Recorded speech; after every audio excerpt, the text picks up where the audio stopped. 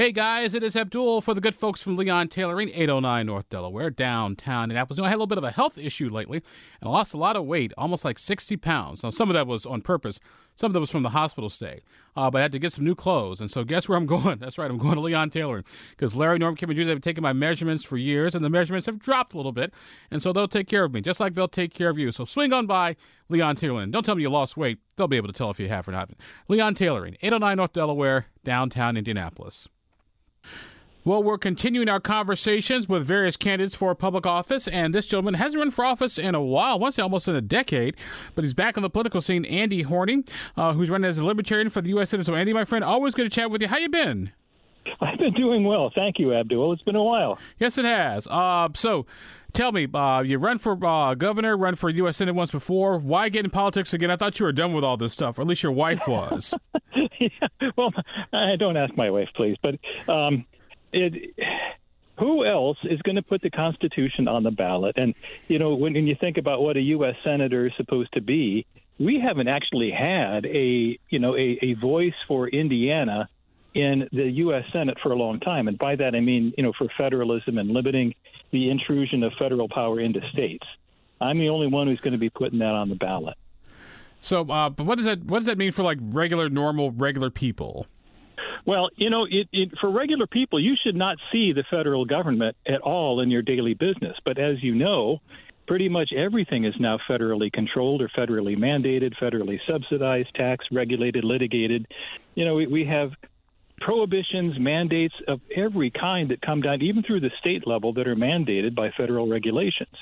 So you think about the overhead of our federal government in terms of what it means to employers, what it means to, everyday citizens just trying to get by. It's enormous. We're supposed to be a free country, and we still are relative to a lot of nations on the earth. But we're certainly no longer the freest. We've dropped many places, and that's because of federal and now international intrusion into our individual liberties that are supposed to be guaranteed by both state and federal constitutions. And I'd be the only one representing both of those contracts. Andy, what's the crap happened with you since you last ran for the U.S. Senate? Let's say back in 2012. I'm sorry, what was the question again? I'm sorry, what have you been doing since 2012, since you last ran for the U.S. Senate? Well, trying to make a living, trying to pay my taxes. So, like most people, I've got a real life. Unlike most politicians, I've actually been doing other things for decades. And so I work in, the medical device industry, and it's pretty demanding work. It's pretty fun work, but it also is one of the most regulated industries in the universe. And what I've done in product development for decades is tried to dance around European and U.S. regulations. And it used to be, we would laugh at the Europeans at being so litigious and all those regulations, but we've got way more lawsuits and regulations than they do by far now. Andy Horning with us on the program today. Andy Horning announcing he's going to run for the U.S. Senate next year as a Libertarian. Andy, let's go ahead and start with the current political climate. What's working, what isn't working? Oh, boy. Well, I mean, if you want to get right down to the root of all of it, we've got tremendous number of symptoms of our social disease. But the real problem is that our government is corrupt, and I think most of us know that. I mean, it's evident now in certain ways. But I don't think people, unless you really start asking people, I don't think we don't really put together how corrupt this whole military-industrial complex, big pharma, big ag, all of the puppet masters behind the curtain that are pulling on our legislators, but more importantly on unelected bureaucrats who actually write most of our laws these days. So there's almost nothing that's working right. Our laws are not written by lawmakers. Like I said, most of them. About 40 times as many are written by unelected bureaucrats. And, you think about how the Constitution is structured for a kind of a self-government system where we have a lot of individual rights and we govern our society more through commerce and culture than through law. And it is the opposite of that now, where, now you almost have to figure out what's legal for me to do as opposed to what's illegal.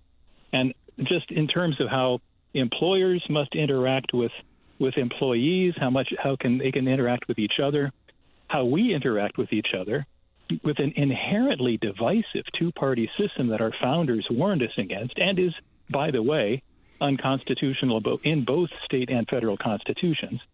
So, we've got tremendous number of problems, and really nothing is working the way it should. Now, I don't want to make it sound gloom and doom, because this is still a great place to live, but, we've got all of the pieces for a real catastrophe. And when you think about what's been happening with our property taxes, that's sad. Income taxes, that's sad. But what's been happening to our rights? We don't have rights. We have conditional privileges with ever fewer privileges and ever increasing conditions. It's a pretty bad condition to be in the most heavily militarized nation that ever existed on the planet. Andy, when you say the system is corrupt, are you saying corrupt as in criminal or corrupt as in undue influence? Explain your corruption, if you could. Well, it depends on how you define criminal, because, the people who write the regulations get to say who's a criminal and who's not. And so they make, ordinary housewives and teachers into criminals for doing what should be perfectly legit. And they do a lot of stuff, for instance, it's legal for congressmen and senators to do insider trading, so they can, regulate away incandescent light bulbs because they just invested in other kinds of light bulbs. And so the things that they can get away with are often, in quotes, legal, but certainly immoral. And a lot of it is totally unconstitutional. And depending on what you think about violating the oath to office or robbing citizens of their rights, I would call that a very serious crime. But since they're the ones who get to determine when, to send out the SWAT teams and kick in doors, I suppose it's difficult to say that they're always criminal. It's just wrong. And unconstitutional to me is a very, very high crime against all of us. And there's an old joke that basically says you get the government you deserve. So we look at sort of our two-party system, which you have an issue with, which we'll get to a little bit later in this interview. Don't people get the government they deserve? We do have what we've been voting for. And that's the real frustration when I talk to people and they keep telling me, gosh, I wish I could vote for you. And I ask them, what's stopping you? And then they always talk about odds and procedures and, oh, it's too much. We have the power of peaceful revolution. That's what elections are for. That's the whole point. So we could throw all of this down in a single day if we wanted to. So we've got this absolute power. And yet people think that, this system, you can't fight City Hall and this puppet show, even if they admit it's a puppet show, even if they understand it's corrupt, even, you hear a lot of people like RFK Jr., or you read, what Eisenhower said about both the military-industrial complex and the scientific technological elite in the same speech. When people hear this stuff, they say, yeah, this is all rotten, but it's too big to do anything about. And yet we keep reelecting it. And once you reelect somebody, you own that. You can no longer deny that you have chosen this lot. And when people tell me, oh, all politicians are alike, how would they even know? Because they keep reelecting the same politicians. Question for you, my friend. What do you think is going to get people to maybe sort of change that attitude, that philosophy when it comes to their elected officials? Well, I think we all saw some real positive signs with the Donald Rainwater campaign, where people were under so much pain with the COVID lockdowns that they were pulling the lever for a libertarian for the first time in their lives. And so you had a lot of people in Indiana who were saying, I'm done with this GOP, which, really what's the difference with the Indiana GOP and National Democrats? The rising taxes, the gas taxes are crazy, property taxes are crazy. And it took a lot of pain to make them change. What I'm hoping happened, and this is hope. I keep my hopes high and my expectations reasonable, that that maybe we're not in as much pain, but maybe we remember that pain, and maybe we're worried about how much power our government has to inflict that pain on us, again, at any time and for any reason. Maybe not COVID, but maybe it'll be, monkeypox or fish pox or, whatever the next big thing is going to be that they've been warning us is coming. And they're already talking about, the big problem with misinformation has to be controlled before our next pandemic. It's coming. And I'm hoping that people will understand that it is coming because the power is there And politicians, once they have power, they don't let it loose, and they like to exercise it. So once people start understanding that what we got over with to some degree, or at least we think we did, is still there, and it's bigger and it's uglier, and there's a lot more money. The stakes are very high, and I wish we would look at this seriously and vote the way we talk.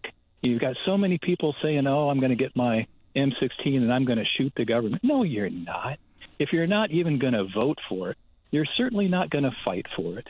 And we're not voting like adult citizens who are taking accountability for our own government. And that is what we need to do. And that's always been my hope, that at some point something is going to make us snap out of this ridiculous two-party system haze that's got us on the puppet strings.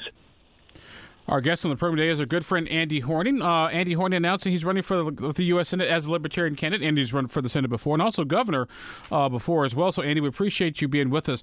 Let's kind of walk through some of the big issues. We just had a big fight over the debt ceiling in this country. The Biden administration, U.S. House Republicans worked out an agreement, a deal. Had you been in the Senate, would you have voted for it?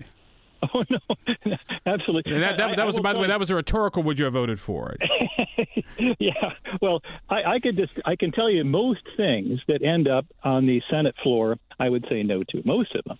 And I got to tell you, we're at a point now where even the discussion of this debt ceiling is kind of embarrassing because the money was already spent. And we are so deeply in debt. And that they're already talking about having to reduce Social Security benefits and Medicare benefits. And, this was why people were voting for Democrats and kind of hoping that Republicans would keep up their end of the Social Security. It's going away. I don't think people realize how serious this is, even though they've heard it from politicians' mouths, that we are at a point when we are going to maybe not in a classic sense go bankrupt because they can just keep printing money. But that money is becoming worth less and less and less with every dollar they print. And if they're already talking about cutting, Social Security, which was like, that's almost like sacrosanct. That's the thing that people say they need most out of government when they get to be, 50s, 60s. That gets serious. And yet we're not taking it seriously. So, I hope that, something snaps here real soon, because with the debt ceiling, we've already spent way too much money, and we're spending money in other countries to ridiculous proportion. And that, I suppose, will be another question. But, you think about what Ukraine is, we'd always thought of Ukraine as a corrupt monstrosity ever since 1994, when everybody agreed they needed to be disarmed from their nukes. And, we've been manipulating that country for a long time, but it's always been a mess. And now we're finding revelations of how much corruption has been in Ukraine from our own government. And, the fact that we're spending billions and billions on that, and we're going to tell our seniors to go take a hike, man, this is way out of control. So, my friend, to deal with the debt ceiling issue, what would be the Andy Horning solution to deal with our national debt? Well, I've had this written down for decades now, and basically it's just do the Constitution, which would nullify most of our federal spending. And I know what that sounds like. People are thinking, oh, he's going to get rid of our government. No, I want to govern our government. I want it to be focused on what it's supposed to be doing and not getting involved in everything else to great cost. And I don't think people understand that, a lot of the things that we call government programs would happen cheaper and better if the government just stayed the heck out of it, like education, for instance. Look what's happened to the cost and quality of education since the government got involved in 1980, the federal government I'm talking about in this case. So, you think, we have tremendous amount of money that's surging through our federal government. Some of it goes through our federal government, comes back through the states, or comes from the states, goes to the federal government, and then comes back to us. And at every point, lobbyists and lawyers and campaign contributors are making money off of us. And just look at campaign contributions by themselves. Why do big corporations spend millions of dollars on a candidate? It's because they know they're going to get billions back in special deals for special people. And that costs all of us. So if we were to just get rid of the stuff that's unconstitutional, which is, by the way, a lot of what I'm calling corruption, and then we would have, a lot more money that we don't need to spend on the federal government, and we would get better services out of it as a result. And by the way, I'm not even talking about cutting Social Security. I'm talking about doing things that maybe are going to replace it eventually, phase it out eventually. But we've got to come up with better ways that are not dependent on a rising population, because you think about, why we want so many illegal aliens coming in, and we do, by the way. It's because we need them to make the numbers for our demographic-based systems of Social Security and Medicare to make those work out, because the math is failing us right now. And so we've got lots of problems that, because we have gone so far from constitutional limitations, this is a monster, and we've just got to cut it back. Andy, one of the big things about our federal spending is that only about 16% of federal spending is sort of non-entitlement. You got Medicare, Medicaid, Social Security, defense, interest on the debt, and then things like Department of Education, energy, Congress, blah, blah. That's only about 15% of the budget. So how do you get to where the meat is and where the problem is, which is entitlements, defense, and interest on the debt? Well, I mean, the interest on the debt's not so small. That's a big one.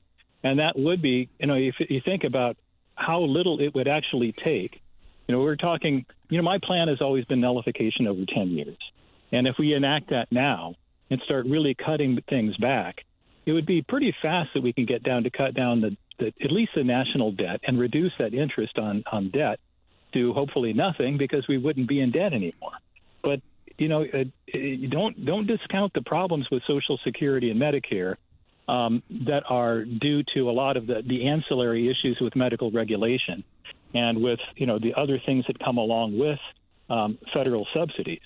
So, I mean, while that turns into kind of a complicated answer, I think you can understand why it is that a lot of the money of politics is kind of behind the scenes with campaign donations, and that those rising costs of buying off politicians, and we're talking billions and billions of dollars per election cycle now, by the way, and they expect a massive payoff for their billions and billions spent.